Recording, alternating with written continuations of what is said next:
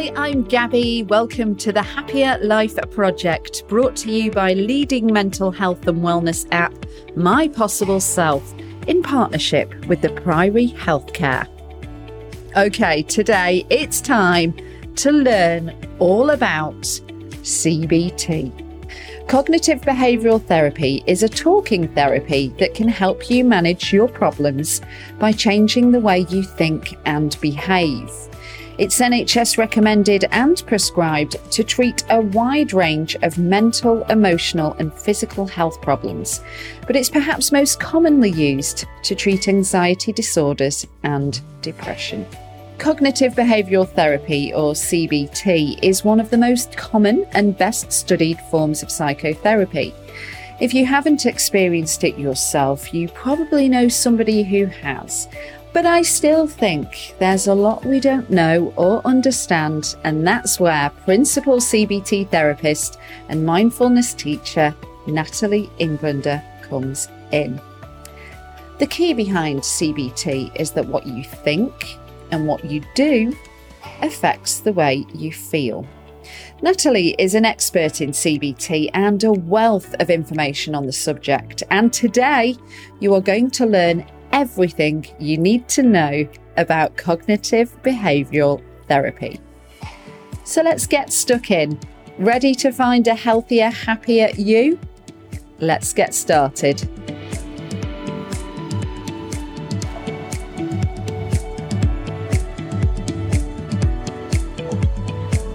Welcome back to the Happier Life Project, Natalie Englander. Now, for anyone who is meeting you for the first time, Natalie is a principal CBT therapist and mindfulness teacher who specialises in helping millennial women overcome perfectionism and build self-esteem, offering online CBT and mindfulness courses.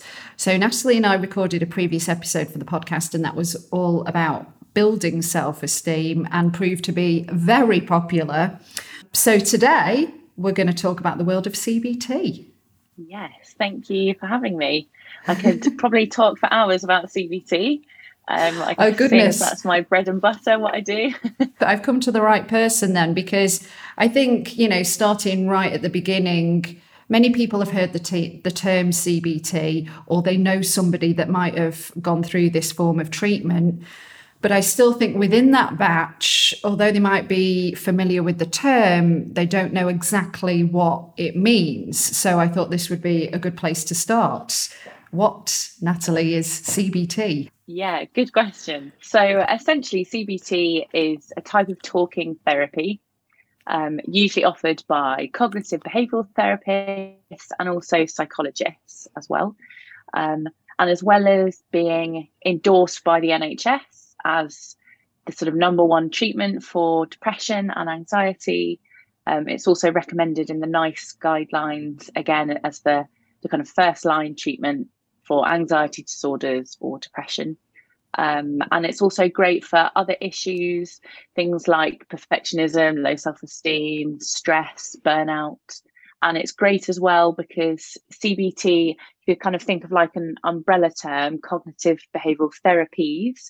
And within that, there are other types of therapy, such as compassion-focused therapy, mindfulness-based cognitive therapy, acceptance and commitment therapy. And they're often referred to as third wave cognitive behavioural therapies, so sort of newer, more recent ones. You mentioned about it being talking therapy, and I can't help but think of my brother who was recommended, and he did a course of CBT. He's not a good communicator. Like, he really struggles, probably like quite a lot of men and women too. So do you find when clients first approach you, they can be quite nervous about the thought of talking therapy? Because I think some people like to not open Pandora's box, and the thought of like spilling their guts is quite daunting. Yeah, definitely. And I can relate to that myself from having therapy before, definitely feeling really nervous. And again, that thought of, it's just easier not to open Pandora's box and just, continue on as is. So lots of my clients are usually quite nervous beforehand, and hopefully kind of with a warm welcome and just a bit of an explanation of, what this is about, what it's going to look like, etc., can help to calm nerves. But I guess what I think is nice about CBT versus other types of therapy is that the therapist isn't sort of a blank slate, and they won't just sit there in silence and kind of leave you to do all the talking. CBT is really collaborative, so it should hopefully feel kind of like this, like a conversation back and forth. Usually sort of good CBT therapists would tailor the sessions so that maybe to begin with, they might do a little bit more talking because they know the person isn't quite sure how this works. They might need a bit more guidance or direction on kind of what the structure of the sessions would be like. And then as you go on, the therapist might sort of pull back a little bit once the client kind of knows, okay, I get how this works, and they're able to open up more and kind of want to talk more, share more, etc. So in terms of CBT, is it basically through, talk therapy, is it reprogramming the brain? Is that what you're doing? Are you rewiring certain types of behavior or thought patterns? Yeah, well, I mean, the key idea behind CBT is that what you think, so that's the cognitive part of the name, and what you do, so your behavior, affects the way that you feel. And sometimes we can find ourselves stuck in vicious cycles where our thoughts or our behavior, the things we're doing or the things we're not doing to try and solve a problem, might inadvertently keep the problem going. And that then means that we might continue to experience sort of negative feelings associated with that problem. And it can just make it really difficult to feel like we can move forward with our lives. So we very much focus on our thoughts, our thinking patterns, and our behaviors, what we're doing, what we're not doing, and how that might be impacting on how we're feeling day to day. There are 4 elements that you explore in CBT, and you kind of touched upon this slightly already. And this is that help people to deal with their problems by challenging the way they think about them.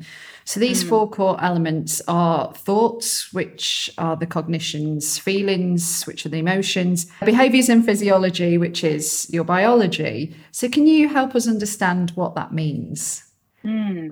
Yeah, well, it's really helpful actually that you mentioned physiology, because often we tend to forget about that in the feelings part.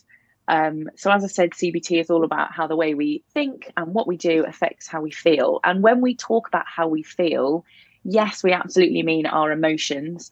So if we feel sad, happy, anxious, angry, but it's also how we feel physically in our bodies as well. So typical examples we might see if we're feeling low in mood or depressed, or our emotion is sadness, then our physiology or our sort of bodily symptoms or sensations might be feeling lethargic, feeling tired, a loss of appetite, not sleeping as well.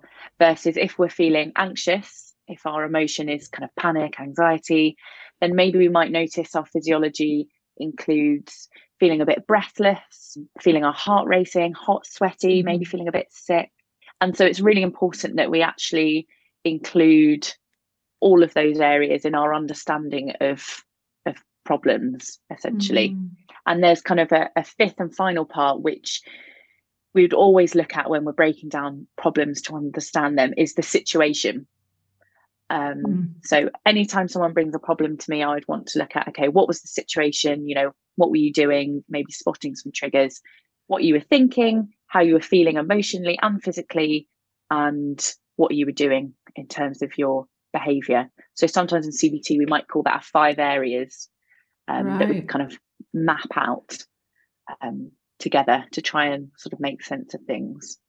And by sort of pulling that apart and talking it through, is that where the reprogramming takes place? Because people are more, I guess, aware of what's going on. So it doesn't just become this overwhelming rush of anxiety or sadness or, whatever the case may be. Yeah, absolutely. I mean, I'd say that's definitely a big part of it.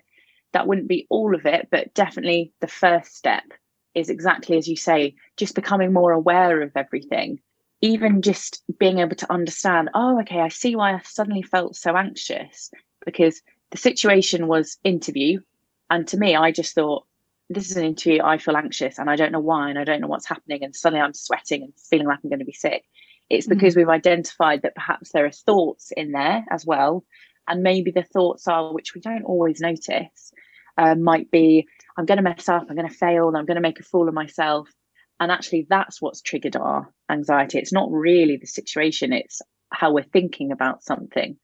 Or maybe our behaviors, maybe we notice we engage in certain what we call safety behaviors, things that we're doing to try and make ourselves feel better, but actually are making it worse. So let's say we've got an interview and we know, I always get like a huge rash on my chest, which makes it obvious I'm anxious and I'm really embarrassed about that. So I'm going to wear a turtleneck. And then you might find that actually you're boiling and sweating in your interview, and that's making you feel more anxious. So maybe a random example, but I guess just showing the impact of how all these things affect one another, really. So that's kind of the first step is having the awareness, and then you look at trying to make changes in terms of how you're thinking, how you're behaving, and how you're sort of coping with the feelings, essentially. Right. I'm thinking about something I've heard Oprah say on more than one occasion, which is choose another thought.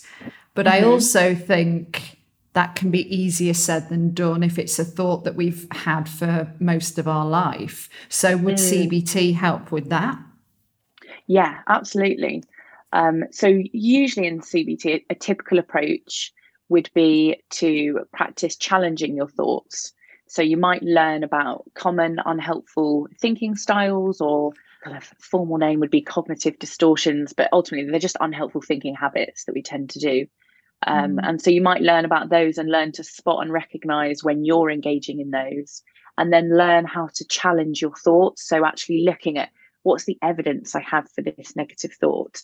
Is there actually any evidence against the negative thought? And then trying to be able to come up with a more balanced thought.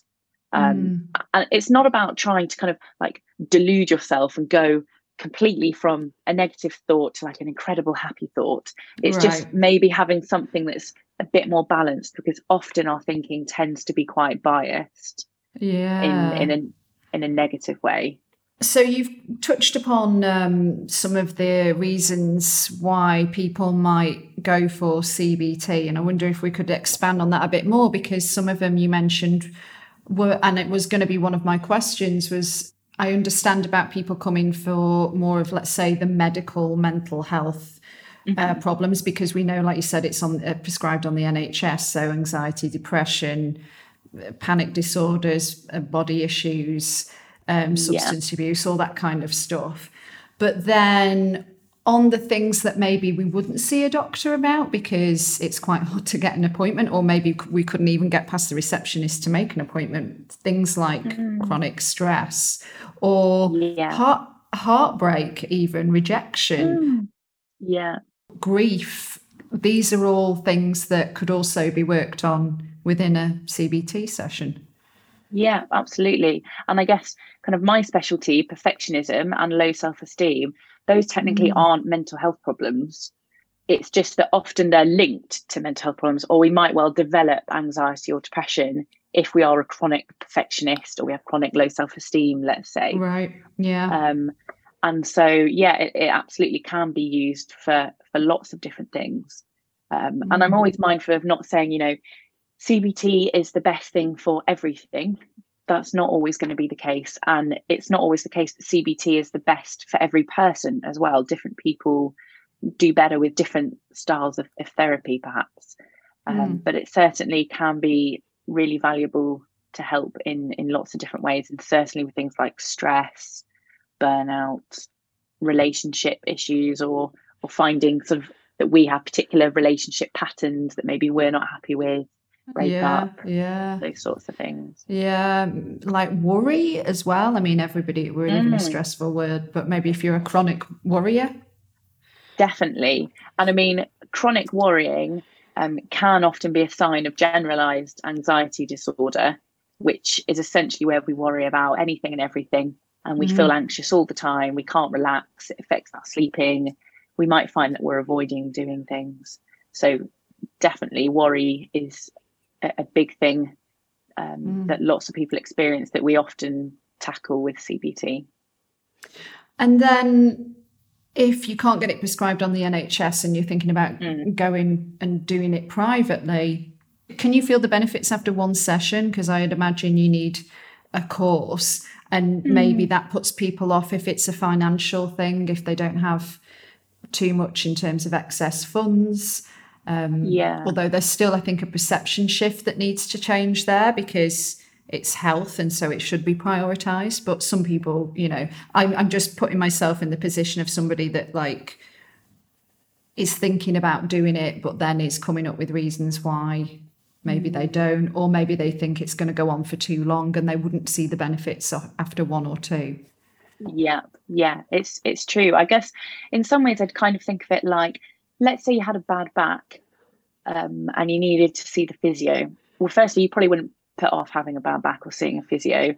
Right. So why do we put off our mental health, or if we don't have a mental health problem, just our well-being in general? You know, if we're a perfectionist or we're stressed, let's try and get some support to kind of improve our quality of life. But probably similar to maybe 1 or 2 physio sessions might well be helpful, but you'd probably get more benefit if you had, say, 6 sessions or 12 sessions. You absolutely can benefit from having a couple of sessions, because usually in CBT, the first couple of sessions would be an assessment where the therapist is asking you lots of questions to get to know about you, your life, and what it is that you're struggling with.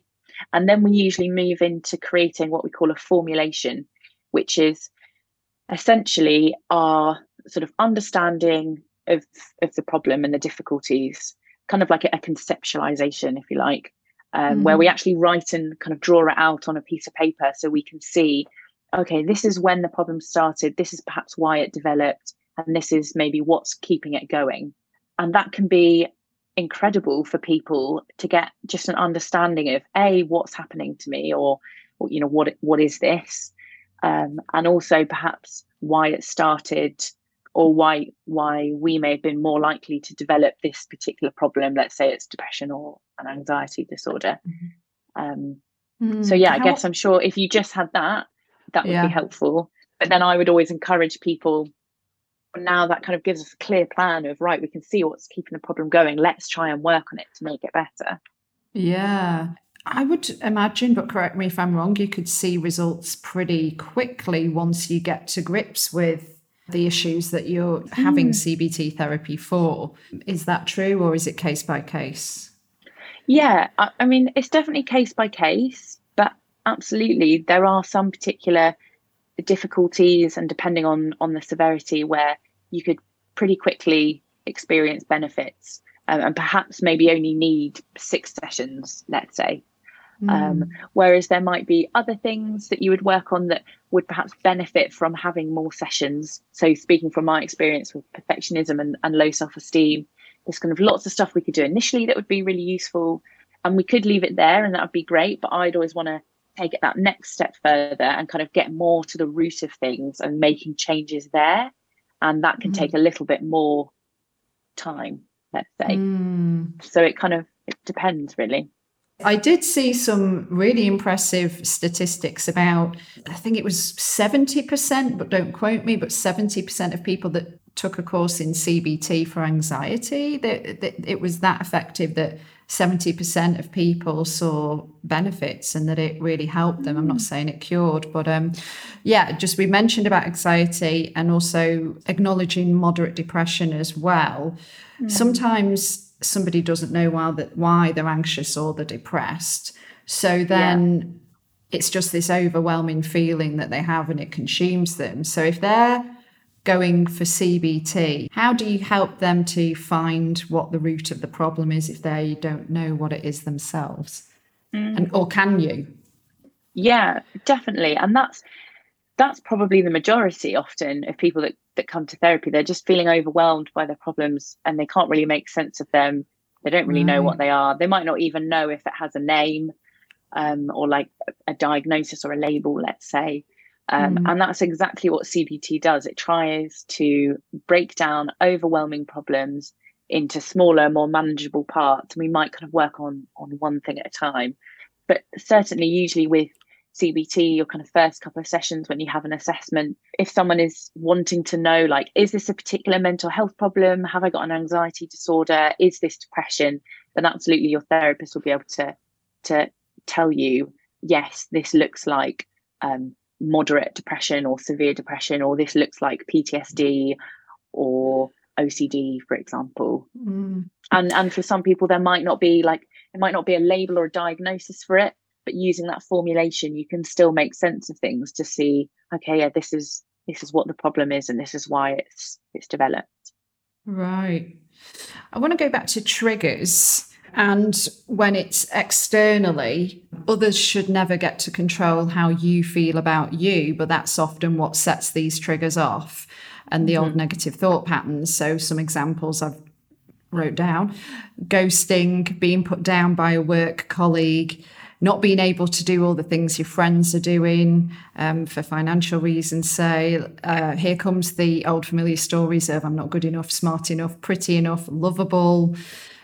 Helping a client change their programming so that if a potential new romantic partner doesn't respond in the way you would like or at all, or your boss doesn't acknowledge the hard work that you've put into a project, or you don't get included on a night out with some of your friendship circle, how does CBT get them to a place of neutrality rather than these incidents setting off, the alarm bells of abandonment, lack of self-worth? And then we go down this self-loathing sort of shame spiral. Yeah. But I was kind of smiling to myself as you were reading through that, because I was thinking this is exactly all the kind of stuff that I would kind of talk about and work through with my clients. Right. Okay. In therapy. And often it's not always about the situation that happens. So let's say your friends don't include you on a night out, or someone ignores you, or you don't do well at work, something like that. It's how we interpret or how we think about the situation that can sometimes trigger us, let's say. So to give you an example, if you're walking down the street and you see a friend on the other side of the road and you wave and they don't wave back. Yeah. If we think about what would we think, what would run through our minds? Some people would think, oh God, they're annoyed with me, I must have done something wrong, and they might start to feel really anxious. Another person might think, how bloody rude, what a whatever, insert rude word, I won't say now. Yeah. And they might start to feel really angry. And then another person might think, oh, they're always in a world of their own, silly whoever, they didn't see me, never mind, I'll message them later to say they didn't see me. So that's the same situation, identical situation, but there's a range of different responses, which I think can help to highlight how often it might well be our thinking patterns and the way that we interpret a situation that might be causing the problems. Or it might be a case of we need to work on certain skills like assertiveness or boundaries. Sometimes it's not always a case of trying to adjust or change our thinking patterns. It's maybe focusing on our behaviours, also thinking about kind of what we would accept or not accept, what we're happy with, not happy with. People pleasing comes to mind, for example. So what about rejection? And again, I'm going to go down the romantic route because I know relationships is so huge when it comes to our well-being and thinking about our audience as well. Like, let's say dating apps, even just the swiping to initially show that you're interested, and then maybe you do match, but then maybe you get ghosted, or maybe you start a conversation and then you get nothing. Like that. I mean, obviously there's loads of different scenarios within that, but if it doesn't work out, it all leads back to rejection. So in terms of like scenarios, there's different scenarios. There's the one where the person's just a player. There's the other one where, the person's got back into another relationship or whatever, and so isn't single anymore. I mean, I could go on. There's loads of different scenarios, but it doesn't necessarily make you feel any better.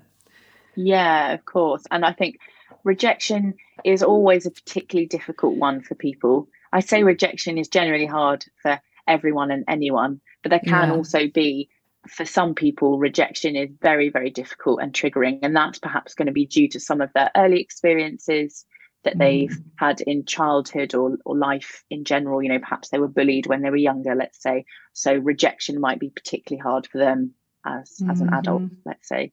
Yeah. I'd throw in abandonment issues as well there. That's probably a big one. Absolutely. Definitely. That's a really common one. And again, can often be linked to our early experiences in childhood. Yeah. So where does CBT help there then?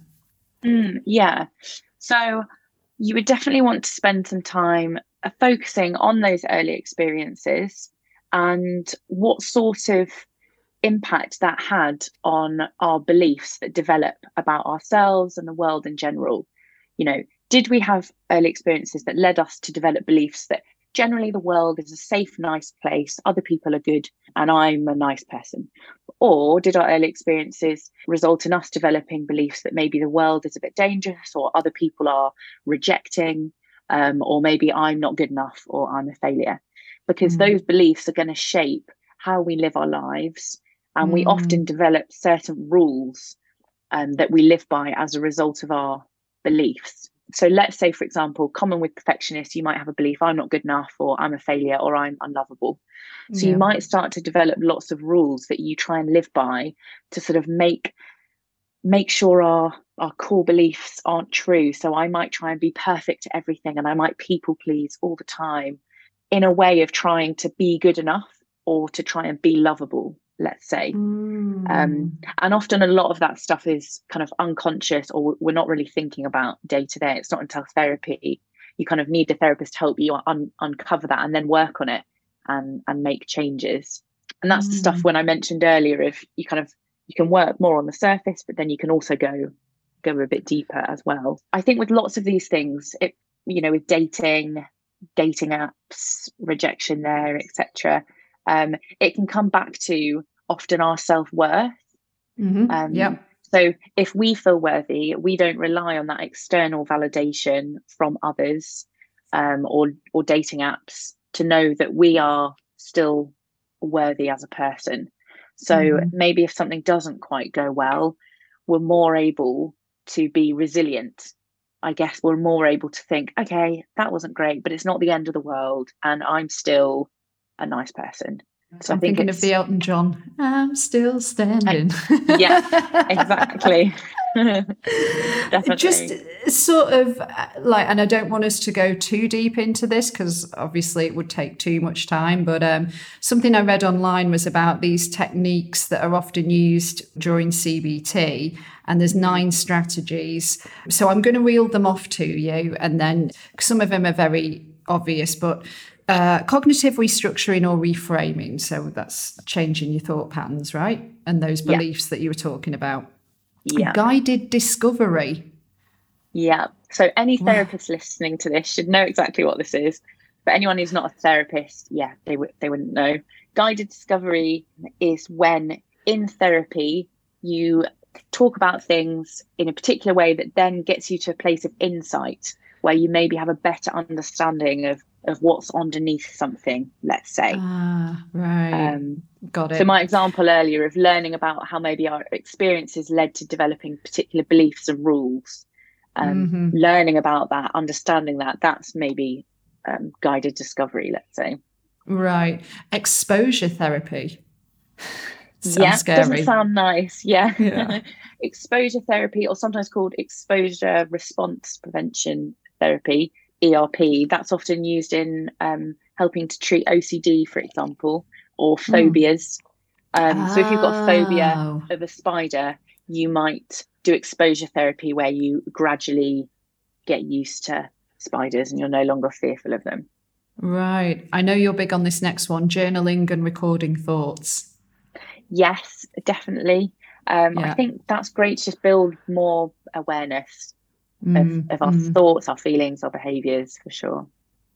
Activity scheduling and behaviour activation. Yeah, so this is mainly used for depression, but I actually think this is great for anyone. Like sometimes I do this myself. Behavioural activation for depression is essentially when you're depressed, you tend to get low in mood and less active. You withdraw, you isolate, you stay in bed, etc. So behavioral activation would look at increasing your activity levels to try and actually increase your energy levels and lift your mood. Yeah. But doing that is easier said than done. So we usually use activity scheduling, where we will schedule in our week in advance of what we'd like to do. And obviously you need to make it, balanced. If you're severely depressed, don't add in 5 million things to do. Kind of, you want to pitch it at the right level. And then the idea is that you follow the plan, not your mood, because your mood will probably say, I can't be bothered, I feel shit, I just want to stay in bed. But you try and follow what the plan says on the activity schedule. Yeah, I wonder if that's useful for social anxiety as well, or would that make somebody more anxious if they know they've got things in the diary mapped out for the week? They'll probably be worried about them. I don't know what the answer is there. I was going to say, actually, the next one that you'd mentioned, was it behavioural experiments? Yes, behavioural experiments is next. Yeah, that would probably be more useful for social anxiety. So where you'd look at setting up with your therapist an experiment where maybe instead of saying no to that party you've been invited to, go to it and test out whatever your anxious or negative predictions are. Maybe you think no one will talk to me. I guess if you don't go, you'll never know. You'll probably continue to have those same beliefs because they remain unchallenged, versus if you go and you see actually lots of people did speak to me, or maybe one person came over to speak to me, and kind of see what you learned from that. So behavioural experiments are a way of testing out your anxious or negative predictions, essentially. Relaxation and stress reduction techniques. I think we could all benefit from that. Yes, definitely. And kind of as it sounds, and there are different types of relaxation techniques. There's lots of different breathing techniques, or there's progressive muscle relaxation, which if you type in on YouTube, you'll get different videos. Progressive muscle relaxation. Yeah, it kind of takes you through your body where you tense and release all your muscles kind of one by one, and then you feel nice and relaxed afterwards. Oh, that sounds great. Role playing. So I suppose scenarios that cause this anxiety or fear or whatever. Yeah, definitely. I mean, maybe staying with the social anxiety example, sometimes if someone feels as though they're genuinely lack in social skills, as well as kind of having those anxieties in social situations, then I might role play with them. Let's practice someone saying, hey, how are you?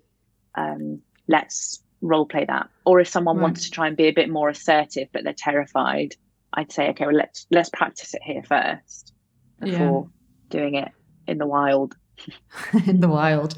I won't put you on the spot for the last one because I had to Google it because I'd never even heard of the term before, successive approximation. So this website, I think, was American, and you will know exactly what it is when I read it. Successive approximation involves taking tasks that seem overwhelming and breaking them into smaller, more achievable steps. So each successive step builds upon the previous steps so that you gain confidence as you go bit by bit.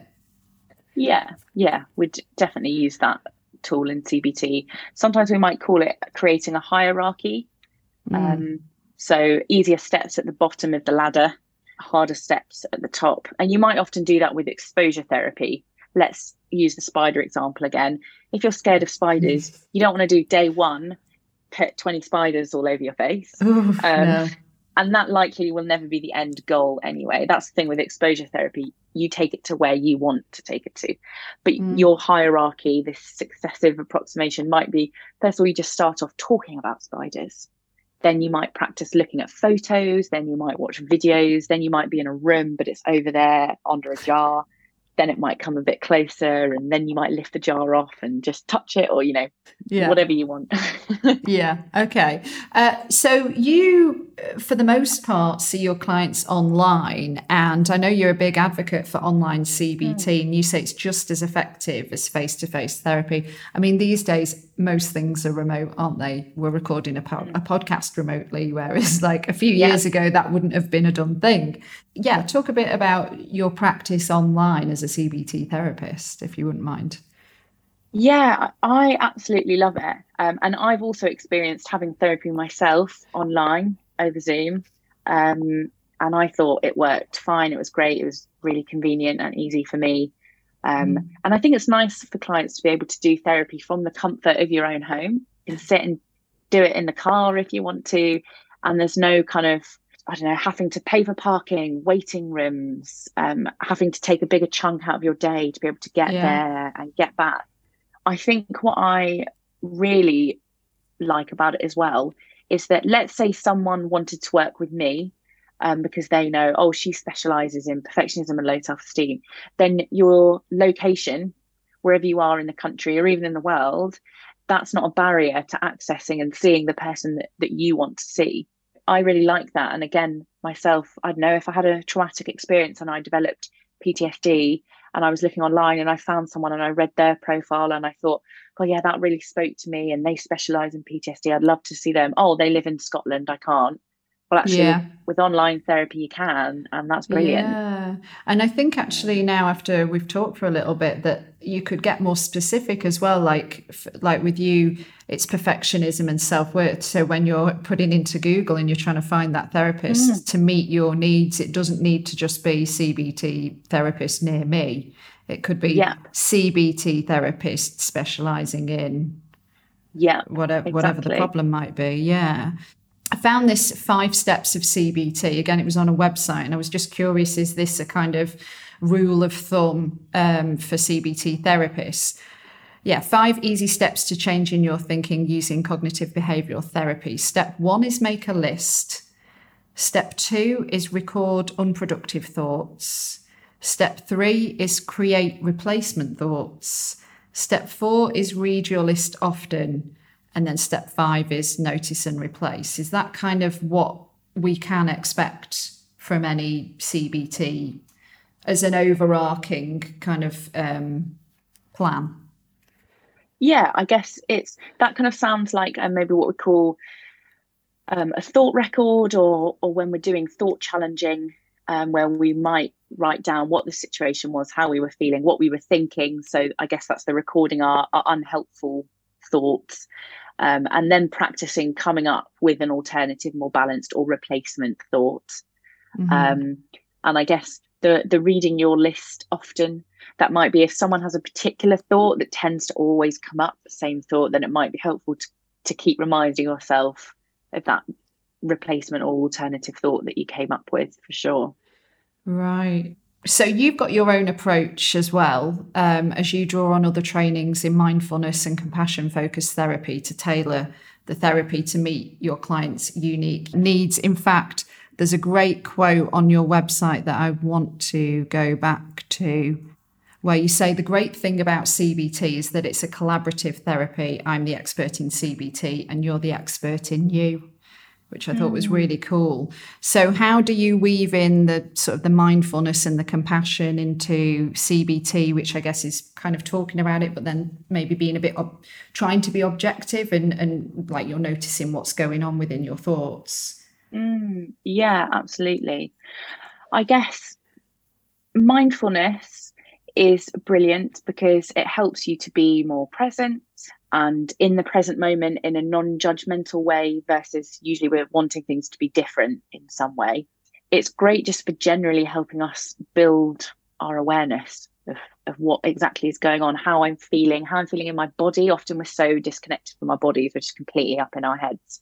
And sometimes mindfulness can give you a different way of managing your negative thoughts. So yes, CBT, you can challenge them, come up with an alternative, more balanced thought. Or sometimes you can take a more mindfulness approach, which is instead to maybe step back and just notice the thought, see it on a cinema screen, let's say, as it goes across. So rather than being caught up with it in it, you're standing back and you're observing it more. And you don't actually have to try and change it or come up with an alternative. You can just let it be there and let it kind of drift off. And in the meantime, you're going to go back to focusing on the present moment, whether it's being with your kids, drinking a cup of tea, chatting to a friend, for example. And so I think there can be lots of benefits. And I like having the flexibility of we might use thought challenging, a CBT technique, or we might use a mindfulness approach, kind of depending on the person and what they're finding helpful. And then compassion focused therapy is brilliant because we could all do with more self-compassion, for sure. Self-compassion is essentially about self-kindness, being kind to ourselves, incorporating mindfulness, having awareness, and also this idea of common humanity. So that's kind of knowing that we're not alone in our suffering.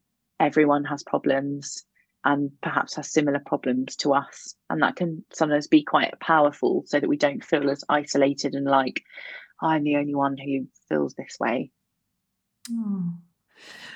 I think that's a really great way to close our conversation. We've got one more thing left to do, which, from the episodes that we recorded last time, I like to ask every one of our guests to set us some homework based on the theme of the episode. So, Natalie, what is a simple project that we can do that will help listeners to deal with problems by changing the way they think about them, which is at the core of CBT therapy? Do I say CBT therapy? Because if I break CBT down, it's cognitive behavioural therapy. So I stumble on that. Do you know what? I had this exact dilemma for my website. Technically, it should just be CBT, right? Cognitive behavioural therapy.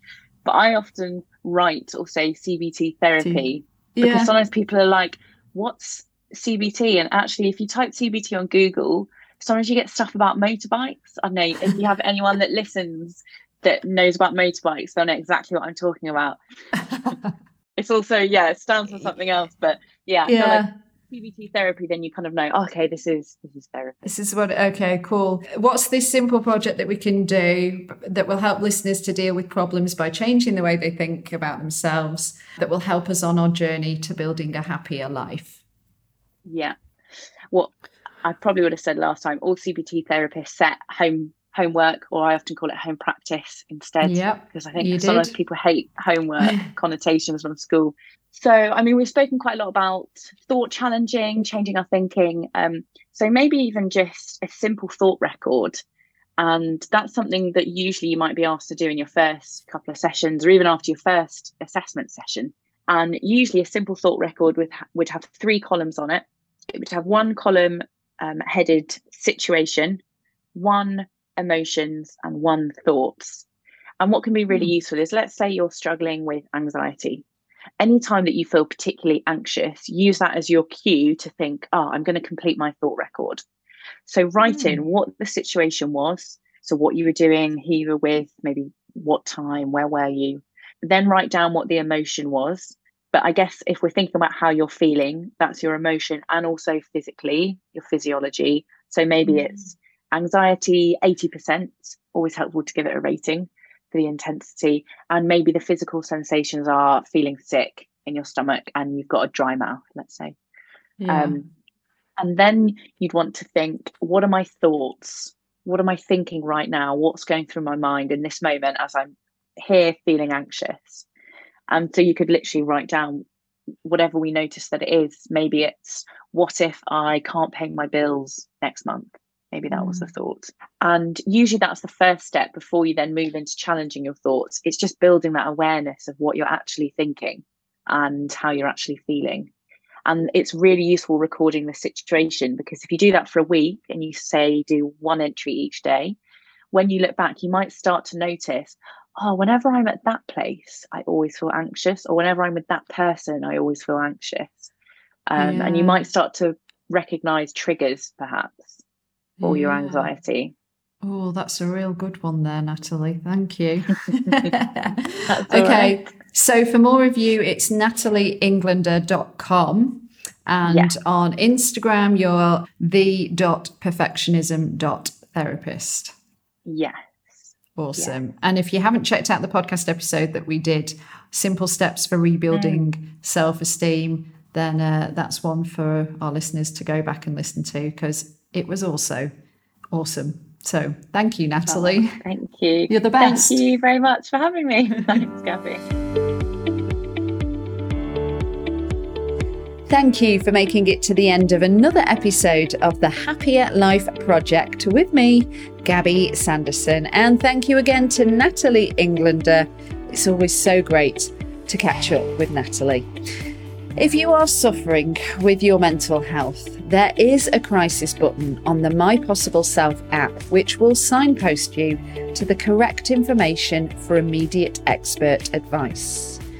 Those of you who are listening on one of the podcast platforms, the My Possible Self app is completely free. So you don't need to worry about it costing you anything if you would like to download it. Make sure you subscribe and leave a review if you found this podcast episode helpful, and to find and follow us on social media. We are at My Possible Self, and I've been at Radio Gabby on Instagram and Twitter. So please take care, and I'll see you on the next one. Bye for now.